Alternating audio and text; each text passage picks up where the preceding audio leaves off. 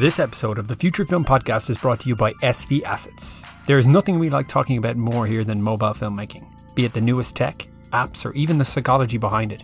We're all about inspiring filmmakers to go out there and tell their stories. SV Assets are all about inspiring filmmakers too. How are they doing this? By revolutionizing smartphone videography and photography.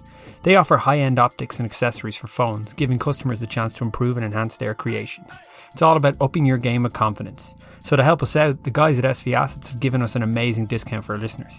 If you head over to www.capturethemoment.se and use the promo code Dublin25 on checkout, you're going to get a cool 25% off all their products. But hurry, this discount code is only valid up until July 1st, so get in there quick, guys. In this week's pod, we chat to filmmaker, editor and colorist Richard Lackey all about color grading. Coming up next on the Future Film Podcast.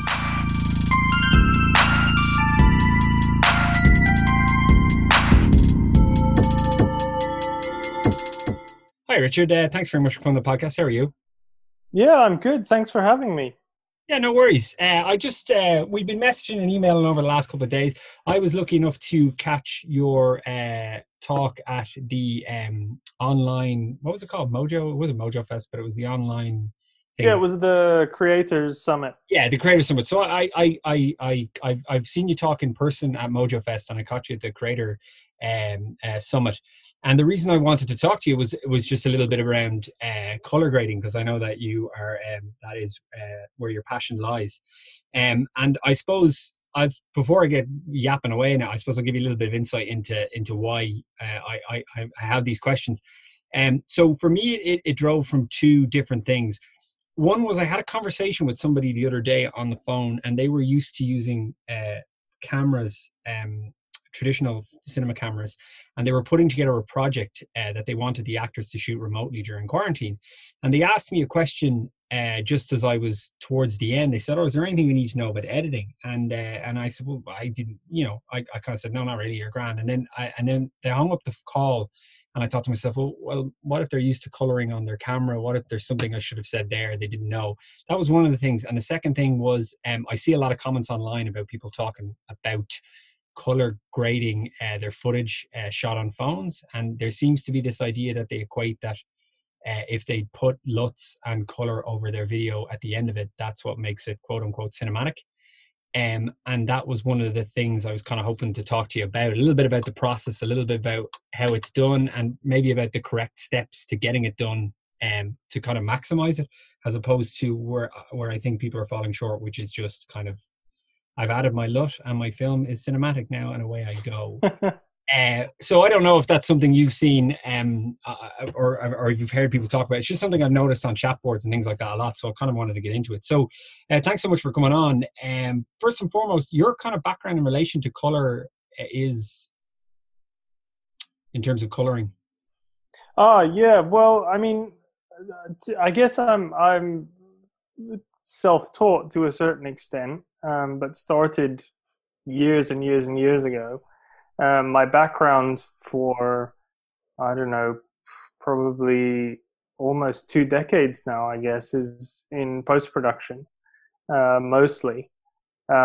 Started out as an editor way back in the old days. I was cutting kind of 2 kids' TV shows, weekly TV shows, doing the offline edit on an ancient Avid. That took up kind of a whole room almost, with patch bays and decks and things like that, and kind of progressed into online work. And I got more and more interested in finishing. I got more interested in color and in finishing the image more than the editorial itself. Yeah. So yeah, I kind of, from there I ended up kind of looking after post-production. So I kind of wasn't so hands-on anymore, but I was more looking after a team, and I was kind of project managing long-form post at a couple of post facilities for a while, and started to get more into color just by myself. What's the attraction to finishing, that aspect of it? Is there kind of is there something that you really enjoy about Well, I think yeah, I mean, where I was working back at the time was a couple of post facilities that were doing a lot of film front end work. So there was a lot of work coming in that had been shot 35 millimeter and some 16 millimeter as well. And the lab was downstairs, and all the telecine and scanning suites were just, right around the corner from my office. And I knew all the guys, and I was shooting some film at the time as well. Um, and then from the video side, things just, things look a bit different. It's a different look. And I think what piqued my interest was what was involved in bridging kind of that gap, I suppose. What were the differences, and starting to ask questions of kind of the fundamentals of what is an image, what is a moving image, regardless of what it's been shot on or captured on. Like what's in between the capture of that image and the final image that you Yeah. see on a screen, or on a big screen at a cinema, or on your phone even. I mean, there weren't phones back then. But ever since then, it's been that in between, that gap between capture and end display, the end result, that has fascinated me. Yeah, because I mean, admittedly, when I studied film and when I started shooting film, it was never something I thought about. I mean, and it was actually it's only when I started to play around with, not even editing. It was only when I started to actually play around with color and stuff like that that I really started to think about that transition of what happens between when you press record and when you screen it. And before, it was not something I would have put much thought into, because, to be honest with you, it wasn't the part of the process that excited me the most. But I find, maybe it's because I've been stuck in quarantine, I haven't been filming a whole lot. And I found myself tinkering with systems, that I found myself starting to kind of want to know a little bit more about that, which is one of the reasons I kind of wanted to talk to you as well, because I was just curious about it, because you would even explained stuff to me in email that I was sort of half aware of, but was never really concerned with. But learning that kind of, that what happens between, how I put it, what your camera sees and records versus what you get at the end is not Yeah. necessarily the same thing, and it's just not No. something I would have put much thought into. Again, because generally the type of stuff that I do seems to be, nowadays, is very quick and fast. That's not something I need to concern myself with.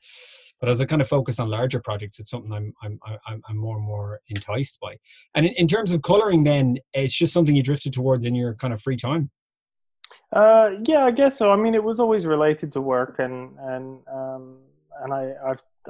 I've done it kind of for work as well.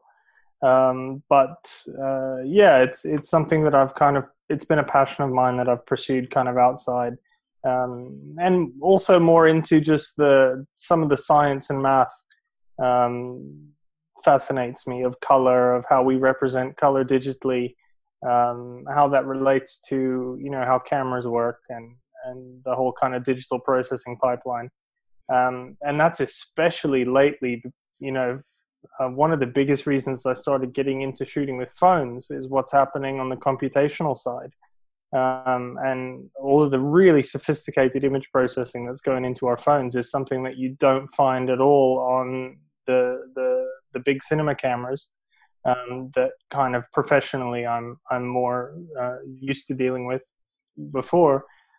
So yeah, it's color, it's finishing, and it's approaching an image as data, as information, more than I don't know what most people probably think of as the image they see on their screen. Yeah, it's Yeah. because the I mean, that's what somebody had once described to me before. They said coloring was like a dark art all in itself. Do you find it took you, I'm assuming you have to develop an eye even if you're dealing with data. Do you think it took you a while to kind of figure that out, or by approaching it from a data perspective, were you able to kind of get a handle on it? I think it was more a chain of like eureka moments Yeah. that were almost accidental, of kind of things, concepts dropping into place that suddenly started to make sense. And it was more, I think one of the big things was, and I'll talk about this a bit more more, I think, because it's foundational, is the separation between the technical and the creative. Um, there's a difference between, for instance, what we call color correction, which is very much more technical, and what people refer to in terms of color grading, which is a bit more creative. And they bridge, of course, but one's dependent on the other, and kind of the technical has to be done first. If the technical is your foundation, and if it's not there, and you're just putting a creative look on your footage, it's still going to look uneven. There's still going to be no cohesiveness. There's all kinds of aspects that go into it. So yeah, and that's kind of one of the things that that kind of touches a little bit on that sort of idea of what I see online from people, which I feel is sort of like they shoot their film and then they skip over the correction part, and they go in and they find a LUT that they like, either downloaded or in the case of, say, with Luma, where it's built in, they put that LUT over it, and they go, now my film is colored, and away I go. And you end up with this very not odd looking, but sometimes they seem to have a specific, how do I put it? It's like a specific color dumped over the entire thing, like a green or something like that. We'll use it, and it carries over every single scene, and that color is consistent, but it doesn't really make sense with what is underneath it. It just doesn't look correct. There's no kind of depth or vividness to the actual image. It's just a color that's covered over everything. And I got the impression that some people skip that, or maybe don't value that correction stage, possibly because it's quite the complex part of it, and put a color over it and away you go. Do you find that that's kind of like, in terms of the correction side of it, is that the... Yeah, I think it's two things. I think it's can be very time consuming. So I think sometimes there's not the time, to do much more. And the bigger thing is, I think people just don't know. People aren't aware. Yeah. Unless you've got some background in post-production, and especially kind of more high-end post, even some of the basic terminology you won't have ever come across before, so let alone some of the fundamental concepts. And also the tools that are required at the moment are still very much in the professional post kind of world. There's not really any accessible kind of tool sets yet. So if you want to really get into it, then you're still dealing with either a professional NLE, desktop NLE, or something like I use, like DaVinci Resolve, which has a very specific color tool set. But it can be like somebody who's never looked at editing photos, opening Adobe Photoshop for the first time and going, "Oh my God, what do I do with this?" So I get it. Like I know. A, some people just don't know; they're not aware, and B, it can be, a bit overwhelming and a bit scary. So yeah. I think there's obviously with a dry. I think there's people edit a lot of their own stuff now, because they have access to tools and because you can do it on your phone and stuff like that. There, I think it's really important to be able to know how to edit, because then you learn what you've done wrong when you shoot. But I think there's a speed and the immediacy to certain things that people kind of expect. And like you said there, when you open Photoshop and you want to edit a photo, and some people open and go, I don't even want to know, I mean, I'll find a faster way to do it. I'll just do it on, something app on my phone. I can do it and away I go. And so I find that some people maybe just, they want not the faster route, but something more accessible. And you're kind of getting used to, I think, with certain elements of filmmaking now, because people are teaching themselves a lot of stuff as well. I sometimes think people are just not necessarily looking for a shortcut, but there's an expectation that they should be able to do it faster and easier and quicker. And I think that there is I think you can't do that with, if what you're doing doesn't require you to spend a lot of time on it, then don't spend a lot of time on it. But I think that when you get, I think when you get into it, like, and it's, and I'm not into it at all. I just see other people do it. And I do use DaVinci, and I do a tiny bit of it myself, but much like everyone else in the world, I opened DaVinci and I said, what the hell is this? But what I like about DaVinci, say, over, even from an editing perspective, what I like about DaVinci is that it all the workflow and everything is step by step all the way through to the end. I don't have to move to other systems. I don't have to do anything. Everything's there. But even the grading that I would do, and that would be, and the corrections I would do would be minuscule compared to what obviously other people would do, or the expectation is. But no, I just like, people are kind of drawn towards, like, LUTs is a big thing that people are especially when you're editing on your phone. They'll say, oh, I downloaded a deadly LUT, and I'll dump the LUT on top of the video. But what you were saying before is that unless you do that element of correction in advance, you're not going to get the desired result from your LUT. Well, yeah, exactly. I mean, there's nothing wrong with using a LUT, creatively, when you get to wanting to add kind of a look to your whatever it is that you're making. But I think in one of the emails that I wrote to you, one of the ways I kind of explain it to people is, like, if you've got a wall in your house or your apartment or whatever, and it's kind of patchy, it has slightly different shades and different colors, it's kind of a bit, maybe it's a bit old, and it has bits of old paint and whatever, and if you were to take, like, a thin wash of paint of some color and just roll that kind of wash of color over that wall, you're still going to see the uneven patchiness that's underneath it. You're going to see that come through. And a LUT is a bit like that kind of wash, that thin wash of paint. And so if your underlying video clips that are in your edit have some uneven white balance, uneven exposure, uneven levels, that's going to show through that LUT that you put on it, because all a LUT is it's a dumb transform. It's a mathematical transform for color. It's a matrix. It can't intelligently know that this shot was exposed correctly, but this shot's over or this shot's under, and fix that. It just it just changes the values of the input color values to given output color values, regardless of what the input values are. From my understanding, a LUT is just like a code, and then when you click it, and it goes to a certain table and says, okay, you want this code, takes it, the code coincides with a color, and drops the color in your video, and away you go. It's a lookup table, so it's like a matrix where you look up an input and you add or subtract something to it, and it makes an output. But whatever you add or subtract stays the same. It's constant. So color correction is usually a manual process that you do first, where you're actually correcting issues, and some of the issues might be your issues that you've introduced into the image while you've been shooting. Normally, sometimes, especially with phones, with phones that are getting more kind of computational with a lot of AI in them, like the latest generation phones. Some of the issues are introduced by the phone itself that you have no control over.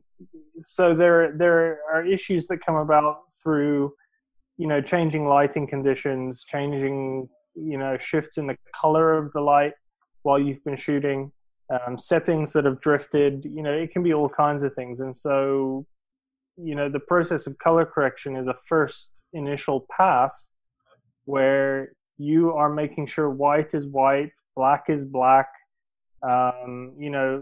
levels in terms of the brightness of different things are consistent throughout your sequence. So it's about shot matching as well, making sure that the same objects in your scene under the same lighting conditions appear the same throughout the shots in the edit, in the sequence. So the same objects under the same lighting conditions, have this same level of brightness and the same kind of hue and saturation.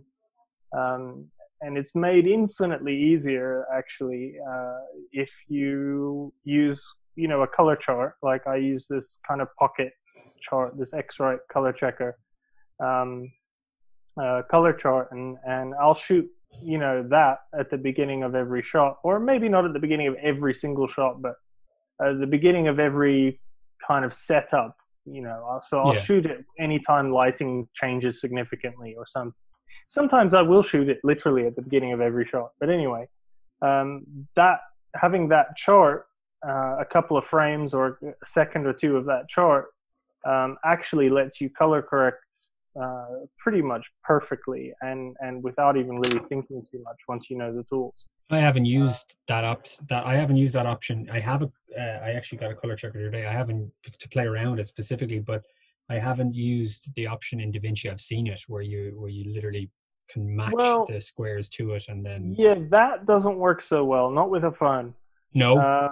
No, not in my experience. Yeah, there is kind of an automated kind of color match, but because of the way phones kind of shift levels and things like that, again, it comes into the kind of automatic AI-driven computational kind of image processing that the phones are doing now, especially in low light, but it happens all the time. You get this dynamic tone mapping where the phone itself is shifting the levels of shadows and midtones and things the way it thinks that it should assign them and record them, and that creates problems. So that the automated kind of chart, matching tools like in Resolve, they rely, unfortunately, on having a fixed known input levels. So if your input levels are changing all the time, like they are when you're recording with a phone, that tool doesn't work anymore. But doing it manually is not that difficult, to be honest, once you learn it. It's just a bit time consuming, and you can get it dead perfect when you have a chart. And if you haven't shot a chart, with a bit of experience, you can even get it, pretty close by eye, especially using the scopes. And that's another thing. That's another kind of tool that people are afraid of to begin with, is kind of a vector scope or a waveform or an RGB parade scope. They don't, obviously this is not something people come across most of the time. Sometimes you look at things and you think that they are, when they seem complicated, and then when they're explained to you, they're like, it's like not that complicated at all. And then the graph makes sense. Which is it the vector scope that has the color in the sorry? It looks like a blur in the middle, and the further it stretches north, south, east, west, it stretches out. So there's two primary scopes that kind of I rely on a lot, and one of those is the RGB parade, and the other one's the vector scope. So the RGB parade just splits out red, green, and blue channels. So you'll see a separate kind of chart, I guess, or reading for red, green, and blue. And it just maps the intensity or the level of red, green, and blue from the right side of the frame to the left side of the frame. So it's difficult to kind of talk about this over a podcast because it's a very visual thing. It's a difficult thing to explain. Yeah, no, so it's but the higher the reading is on the chart, on the vertical, the brighter the red is, or the green is, or the blue is. It's split out those channels. So on the vertical, you've got 0, which is black, to 100%, which is 100% of whatever that channel color is, and then it basically maps it from the left side of the frame to the right side of the frame. So it takes a little. It's to begin with, it's a little bit like that scene in The Matrix where they're just looking at the data, the coding, kind of the code on the screen. It's a really good way once you get used to it, you can start to see the people in it. No, it's a funny. It's a bit like that. That's a good way, because the first reason I used DaVinci, I just downloaded it, right, and I dived right in, as I'm normally used to do, and I realize now this is a mistake. I dived right in. I was like, I'll just figure it out. I'll watch some YouTube videos and whatever. And I realized then very quickly afterwards that I was like, no, I'm going to go back and I'm going to figure out what all these terms are first. And the minute you understand what each thing does, you're still not going to get it. But at least you understand that because you can watch. I was watching YouTube tutorials and they were saying change this, move that, change this, but I didn't really understand what I was doing. I was merely mimicking what someone else was doing. Exactly. And when you understand the changes you're making, you mightn't get it, but at least you understand, if I move this up, it's going to get darker, there's going to be more red, it's going to be less red, and then you can start kind of figuring out what you want from it. I had Well, to edit a video for somebody, and it was 3 separate cameras, and it was footage that was given to me. And just when you're saying earlier on about matching colors of things and scenes, the woman in the video was wearing a purple jumper, and I spent ages trying. Two of them I could get to match, but the third one I couldn't, and my heart was broken because it was too. The purple was too. It was too dark or it was too light, and I was playing around, and I just couldn't get the three colors to match across all 3 clips. And then my assumption was either I couldn't do it or they hadn't. The obviously there were 3 different cameras, and maybe the exposure and the white balance wasn't set equally or correctly as much as possible. But it was this third shot I just couldn't get the colors to match, no matter how hard I tried, which was heartbreaking. yeah, well, this is the thing, especially if you're matching cameras. That's where a chart, having a reference chart on set that maybe had been used to shoot with all 3 cameras, for instance, just a couple seconds of the chart, all 3 cameras, with the chart lit properly by the main light source in the scene, it would have been much easier, because usually when you're matching, you don't have to worry too much about individual kind of hues or colors, as long as you kind of get white Yeah.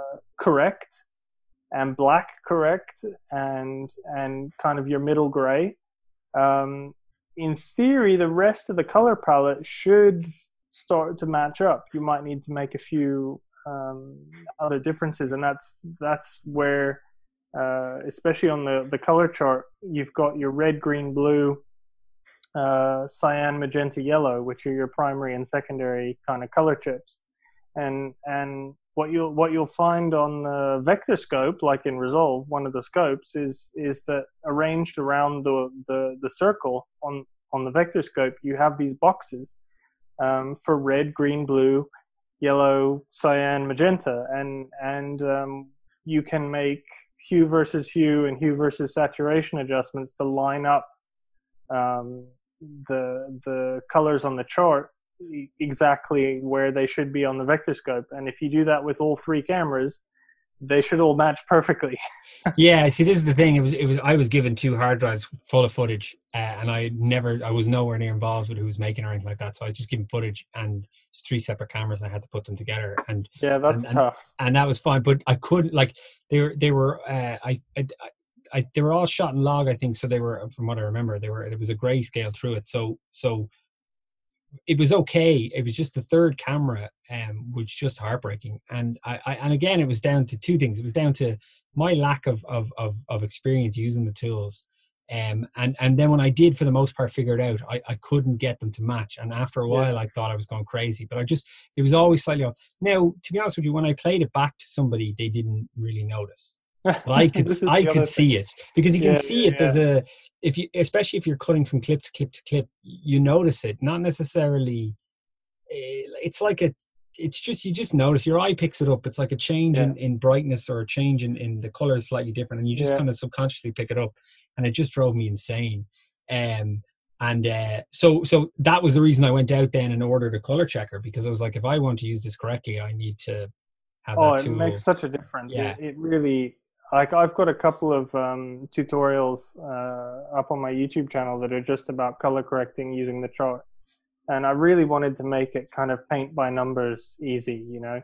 yeah, And if you've shot the chart correctly and it's lit correctly and you've exposed correctly, you know, it can be pretty easy once you kind of learn how to do it. And it's really comes down to, you know, your white chip on the chart, your middle gray chip on the chart, and your black chip on the chart, and then the 6 colors: the red, green, blue, cyan, yellow, magenta. Those 9 chips, I guess, you know, are the critical ones. So you kind of do it in 2 halves. So you line up. You forget about color to begin with, and you just line up. You balance and you line up white, black, and middle gray. mm-hmm. And then separately, then I start to look at hue and saturation. I look at the color chips. And yeah, as long as you get those lined up consistently, even if it's 2 or 3 different cameras, everything should pretty much match up. And Yeah, then when you do go to use a LUT or create a creative look, on top of that, it will be a lot more consistent. It should flow. It should look a lot more correct. yeah, I have to do. That's what I was thinking. I have to the same videos I was editing. I am going to be working with the same crew, but they'll be filming me in a couple of weeks' time. So Cool. I'm going to bring the color checker along, um, because I'll probably inevitably end up editing their footage. So I want to just be like, hey, I have this lying around. Why don't we use this to make my Yeah, I life mean, easier later the on? the easiest way to use it is really, it's different for different cameras, and it's different for different gamma profiles and different cameras as well. But for the most part, when you're holding up the chart, somebody's holding up the chart under your lit by your brightest, your main, your key light source. So if it's outside, that's probably the sun. If it's inside, it's whatever your key, your main light is. It needs to light the chart evenly, and you expose so that the white chip on the chart is at about 90%, kind of roughly brightness level. If you've got a waveform on the camera, that can help. And yeah, as long as your white chip on the chart is at around 90%, then, and as long as you're white balanced correctly, you're away. Then your color correction steps should be pretty straightforward. So invest in a color checker. But then again, You know what? It's a bit of, it's not really a cheat, but it's a bit of a cheat. It makes things a lot easier. Yeah, but I suppose you were saying there that not necessarily when it comes to mobile phones though. So you mentioned earlier on about kind of really getting rolling up your sleeves and diving in on the phone front in terms of the kind of advances that they're making. What's the kind of Yeah. attraction there in terms of those advances? What's the kind of attraction? Is it just to push the limits of what the devices can do? I think when I first picked up my iPhone SE, my original. I'm not talking about the new iPhone SE now. The original iPhone SE. That was the first phone that I started shooting video with. And that phone, that was basically the camera and processing out of the 6S. So that was before any of the really sophisticated kind of tone mapping and AI that's in the latest generation devices. And I think the thing that fascinated me was just that I saw the potential for an image, to record an image, especially with Filmic Pro, that had just enough image information in it to be able to do something really nice with. And it was more out of curiosity. I was kind of asking the question, well, if I use Filmic Pro to give me full manual control, so I can lock ISO, I can lock down shutter speed, I can lock everything so it's not dynamically changing all over the place. And if I can shoot approaching it the same way I would approach a proper cinema camera, what can I get out of it in post? How far can I push this? And it was answering that question. That's kind of what started me down this route. And it's only gotten, more interesting the more sophisticated the camera processing has become. It's gotten infuriating, actually, as well. Why is it infuriating? Just because there's too much automation, or the thing is, a professional kind of approach to color really relies on consistency and reducing the number of variables as much as possible when you shoot. So anything that affects white balance or the actual kind of levels of where, shadow detail, midtone detail, and highlight detail is being recorded, you want to minimize as much of those variables as possible. That's the whole thing behind deliberately setting things manually and locking it down. So when you've got a device that starts doing what it wants to do, even when you're trying to lock it down. It's introducing all kinds of little variables into your image that you know are going to add hours and hours to trying to correct them out in post, but like, you know. Why do you think? I mean, obviously they're not making phones specifically for people who are. This is the thing. They are. I understand what they're doing. They're making a device that will effectively automatically color correct for the vast majority of situations for an average consumer. So they don't have to know any of this. That's the whole point. Well, I suppose, but then the average consumer probably wouldn't really. I suppose it's built in. They're not going to really appreciate what it's doing. Oh, I think they do. I think they appreciate the difference in the image that they're getting out of the device from a brand new iPhone 11 compared to a 10 or earlier devices. I mean that's how they're selling phones these days is on the camera system, and a lot of the camera system has become post. It's become automated post. Really, it's become automated post color correction. So a lot of the things that I've been talking about doing manually, they've been engineering the phone to do by itself based on machine learning. Unfortunately, I'm one of a small niche, tiny niche of people that wants to do it all manually. Yeah. They're not making phones for me. They're making phones for everybody else. So, yeah, it can get infuriating. It's better now. The one that infuriated me really, that I really struggled with, was the XS, the XS Max. Why was that? Max did they bad. Scale some stuff back for?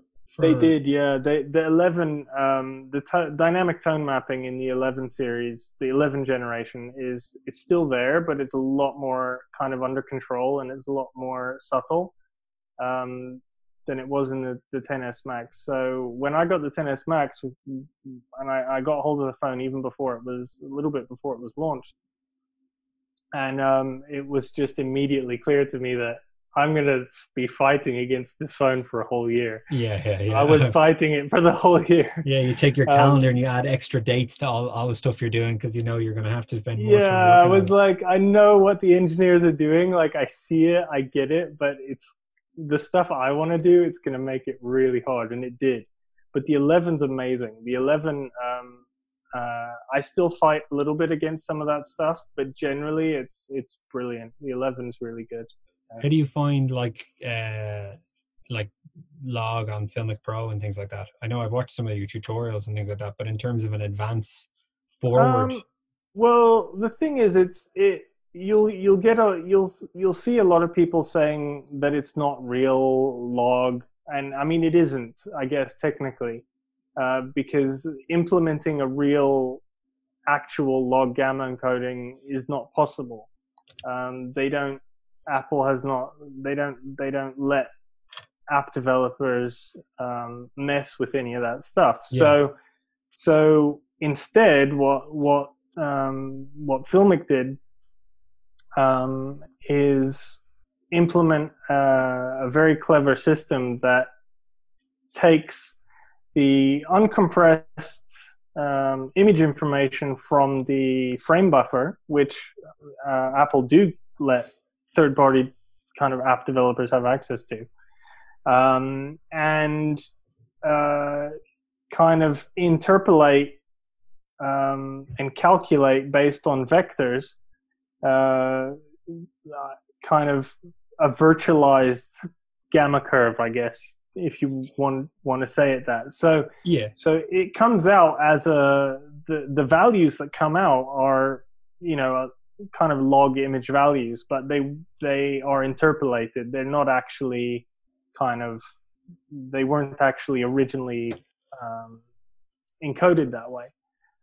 So it's sort of a best guess of what it would look like. It's a best guess, and it's really good. It's a good guess. That's what I've found.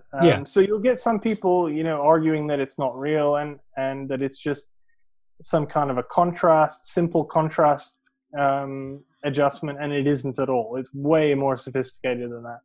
So it is real and it isn't real.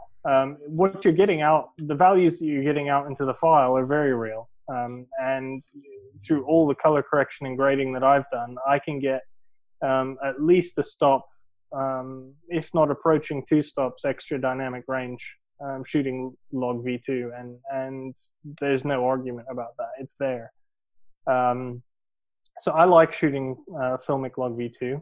It lets me get a level of kind of tonality in the image that I really like.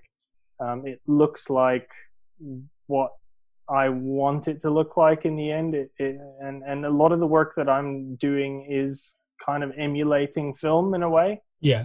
And I'm really getting those rich kind of tones and colors with the workflow that I've developed, that I kind of had a suspicion was possible somehow. And that's been 4 years of working on it. So yeah, it's continuously exciting because I feel like I'm starting to see an image that I knew was hiding in there somewhere. Yeah, you saw scratches of it at the start, and now yeah, it's exactly. And so it's been a combination of like some of the techniques and kind of workflow within Resolve has been developing for the last 4 years, that I've been working on. But at the same time, the devices have been changing for those 4 years as well.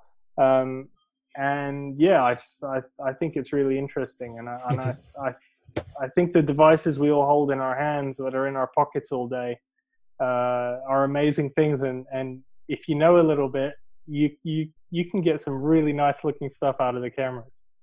Yeah, I mean, there's a wealth of stuff. You see people like your stuff as well, and you see people who are producing these incredible images, and I'm looking at them going, oh God, how are they doing that? And then oftentimes I particularly some of the night stuff that some people get is incredible. Oh yeah. I saw your video before there about kind of about how to record stuff at night, but I just think people get incredible.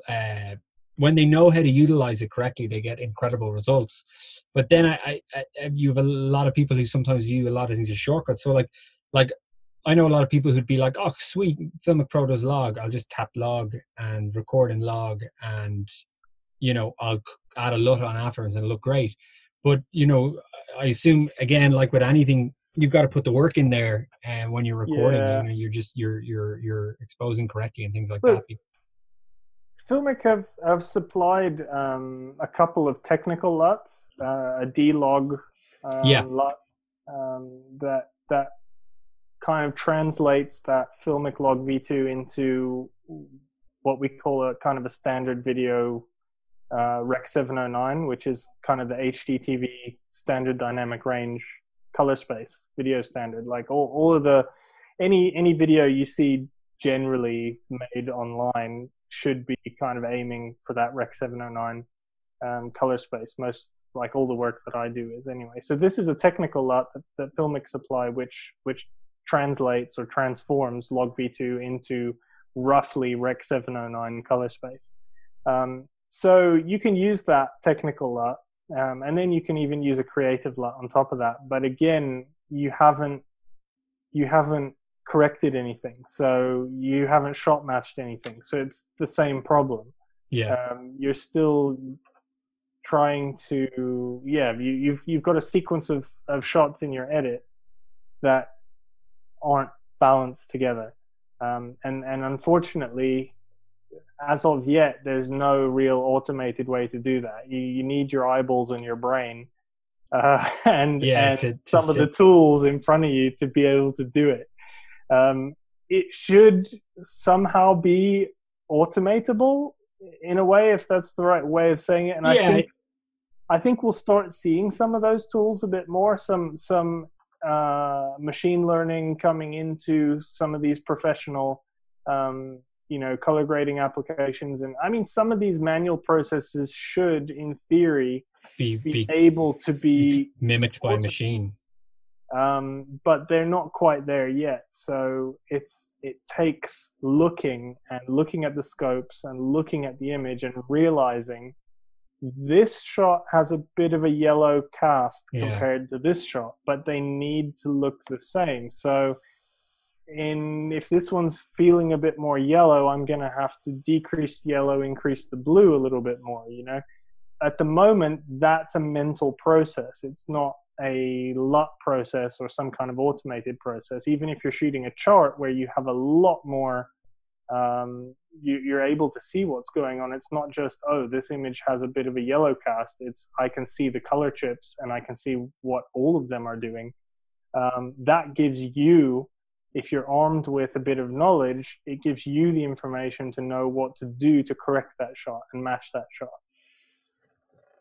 No, because yeah, look, I suppose knowledge is key in all these things. Like, it's funny, even as I mentioned before this call, I'm embarking on teaching myself Blender, and it's much like that Friends episode where Joey's not allowed to hold the guitar for the first 3 weeks. I refuse to do them, to make the same mistake I made with DaVinci. So I've gone back to what this is, what learning all the terminology, figuring out what everything means before I do anything, because I don't want to spend time trying to make mistakes and then try and figure out what the mistakes were that I made. I figure if I understand the foundation, then I can fire ahead. What's the in terms of like stuff that's, what would you like to see on your on the next model phone that you think would be of benefit to you? Oh, I don't know. I kind of try not to get too I don't know, too much into that. I kind of try to just wait and see what Apple are going to come up with. I really hope that they give us 10-bit color encoding. Yeah. That's what I really, really want. And they've got some of the, I mean, I think from what I know of the hardware pipeline in the phone, a lot of what's required is already there. It seems like it's more of a software thing, an iOS thing. Because a lot of the image processing that's going on in the phone is already at a much higher bit depth than what's recorded into the files right now. So I think that's the biggest thing.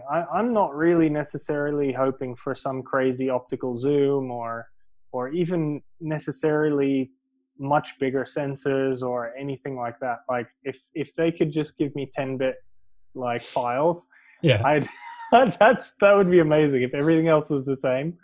You know, I'd love that, because even if they didn't give us real log encoding, just having 10-bit data, what the Filmic guys, for instance, would be able to do in terms of implementing even the same kind of computational system that's generating Filmic log v2, what they'd be able to do with that extra bit depth is already amazing.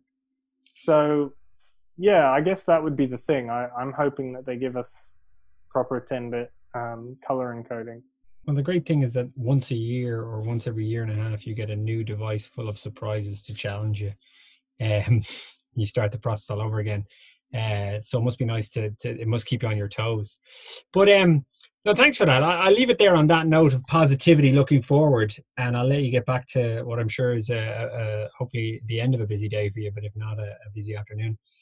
Thanks so much for coming on and chatting to us and just giving people an idea, because as I said, I rolled up my sleeves there a while ago and said I'm going to try and figure all this out, and then within a couple of weeks I was like, I'm going to contact Richard because he could probably help explain it to me, because I've already wasted so much time trying to figure this out. But I kind of wanted to touch on one or two things there, because I thought I think coloring is an art in and of itself, and I just got the impression that maybe people were like, I'll just throw color in and away you go, and I think if you understand it, you can do far more impressive things. I think when it comes down to it, there are always going to be people who want to work that way for legitimate reasons, and don't want to learn a whole nother skill set, which is actually some people's entire career. Like it's not just like I'm going to learn to do something extra. It's a whole undertaking. Like it's a whole profession in and of itself. So there's going to be a difference in the image that you see between putting a LUT on what you've shot on your phone compared to the work from a professional colorist. Yeah.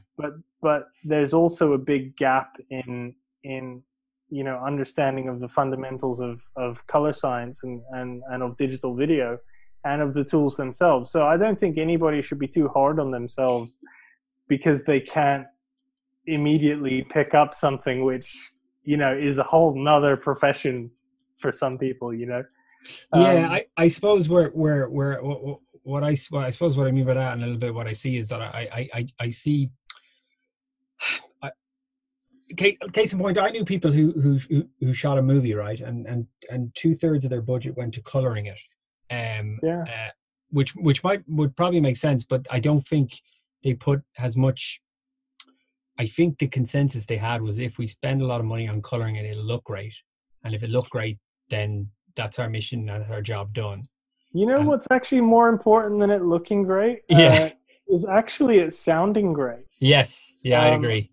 my gut feel is I would have put 2/3 of the budget into the sound Yeah, mix, into the sound would. Yeah, design. I would sound. Um, I would say it has to sound good, and if you can do some awesome stuff with even practical lighting, Absolutely, and of yeah. course, if it has a really good script, then that's half the battle. Well, If it sounds great and it's a good story, then you're something. yeah, I mean, sorry, go ahead.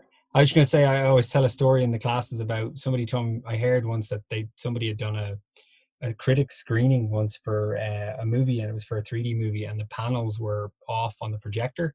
It's not the panels, I mean the 3D was off so that you could see the colors. And for the first 20 minutes or something, nobody fixed it, and then they fixed it. And then when all the critics came out, they wrote the review about how they thought the first 20 minutes was quite powerful because it reflected the characters'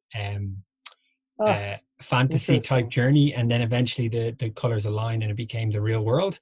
But I mean, I suppose the point of that story is the audio sounded great, and I'm sure the story was great, so they just took the visuals to be part of the story. Well, I mean, I think one thing that we didn't even touch on that I'll mention really quickly before we go, you mentioned at the beginning, like kind of this quote unquote cinematic look. And, yes. And color in terms of finishing, in terms of post-production, definitely has a role to play in that.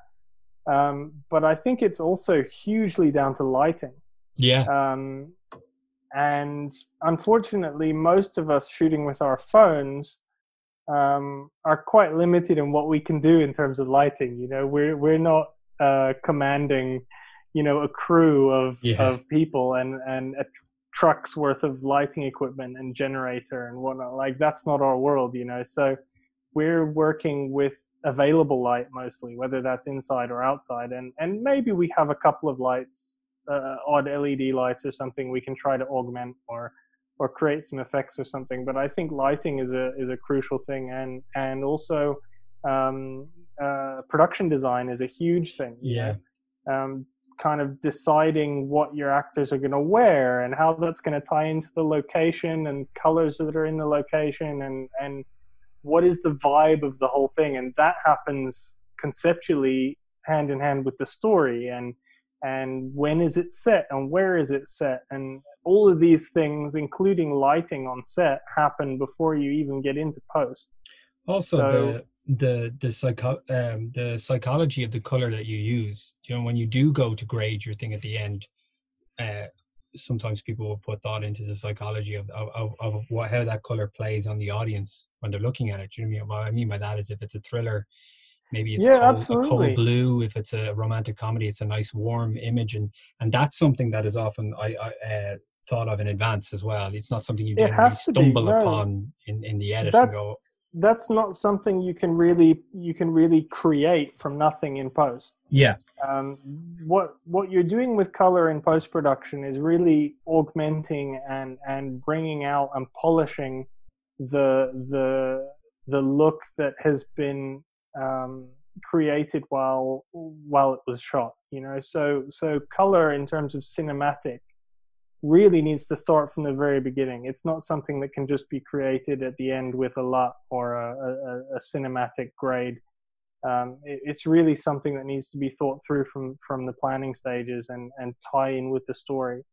So I think with color grading, you're working to bring out and augment enhance what's already in the footage. And what's in the footage needs to have been deliberately, intentionally created as part of the whole creating process. And I mean, this applies to narrative films and things like that, where you're controlling everything. It's not quite the same for documentary work. Yeah, and it's definitely not the same for news work or things like that. Yeah, you've got no control over anything. Yeah, it's anything that requires you to sit down and plan and execute over a period of time should include all these things. If it's a short film or a feature film or something like that, that's what we're talking about. Yeah. No, it's just funny because I watched a video the other day where they took a scene of a girl at a merry-go-round and they played it over and over and over again with various different color schemes. And the minute you put a different color on it, that changes the entire tone and the vibe. Yeah. Like it was quite nice music, but they put a cold blue over it, and suddenly that nice music made it seem sort of creepy. It's just funny the way you color can manipulate and change your emotions of what you're looking at, even if the content doesn't change. But it was just thought it was very, very interesting. But that's brilliant. Anyway, I'll let you get back to your life, but thanks so much for that. I thought that was really interesting. So thanks so much for chatting to me. Yeah, I hope it made some sense, especially to people who are listening. And if it didn't, you're welcome to come and harass me on Twitter or wherever you can find me. I will answer questions. I always do. And I try to explain things in a way that's easy to understand. So I'll attach links. Yeah, anybody's free to hit me up anywhere. I'll put the links and I'll also send out links to a couple of your videos and stuff as well to get people started. But thanks so much for that. Cool. No, my pleasure.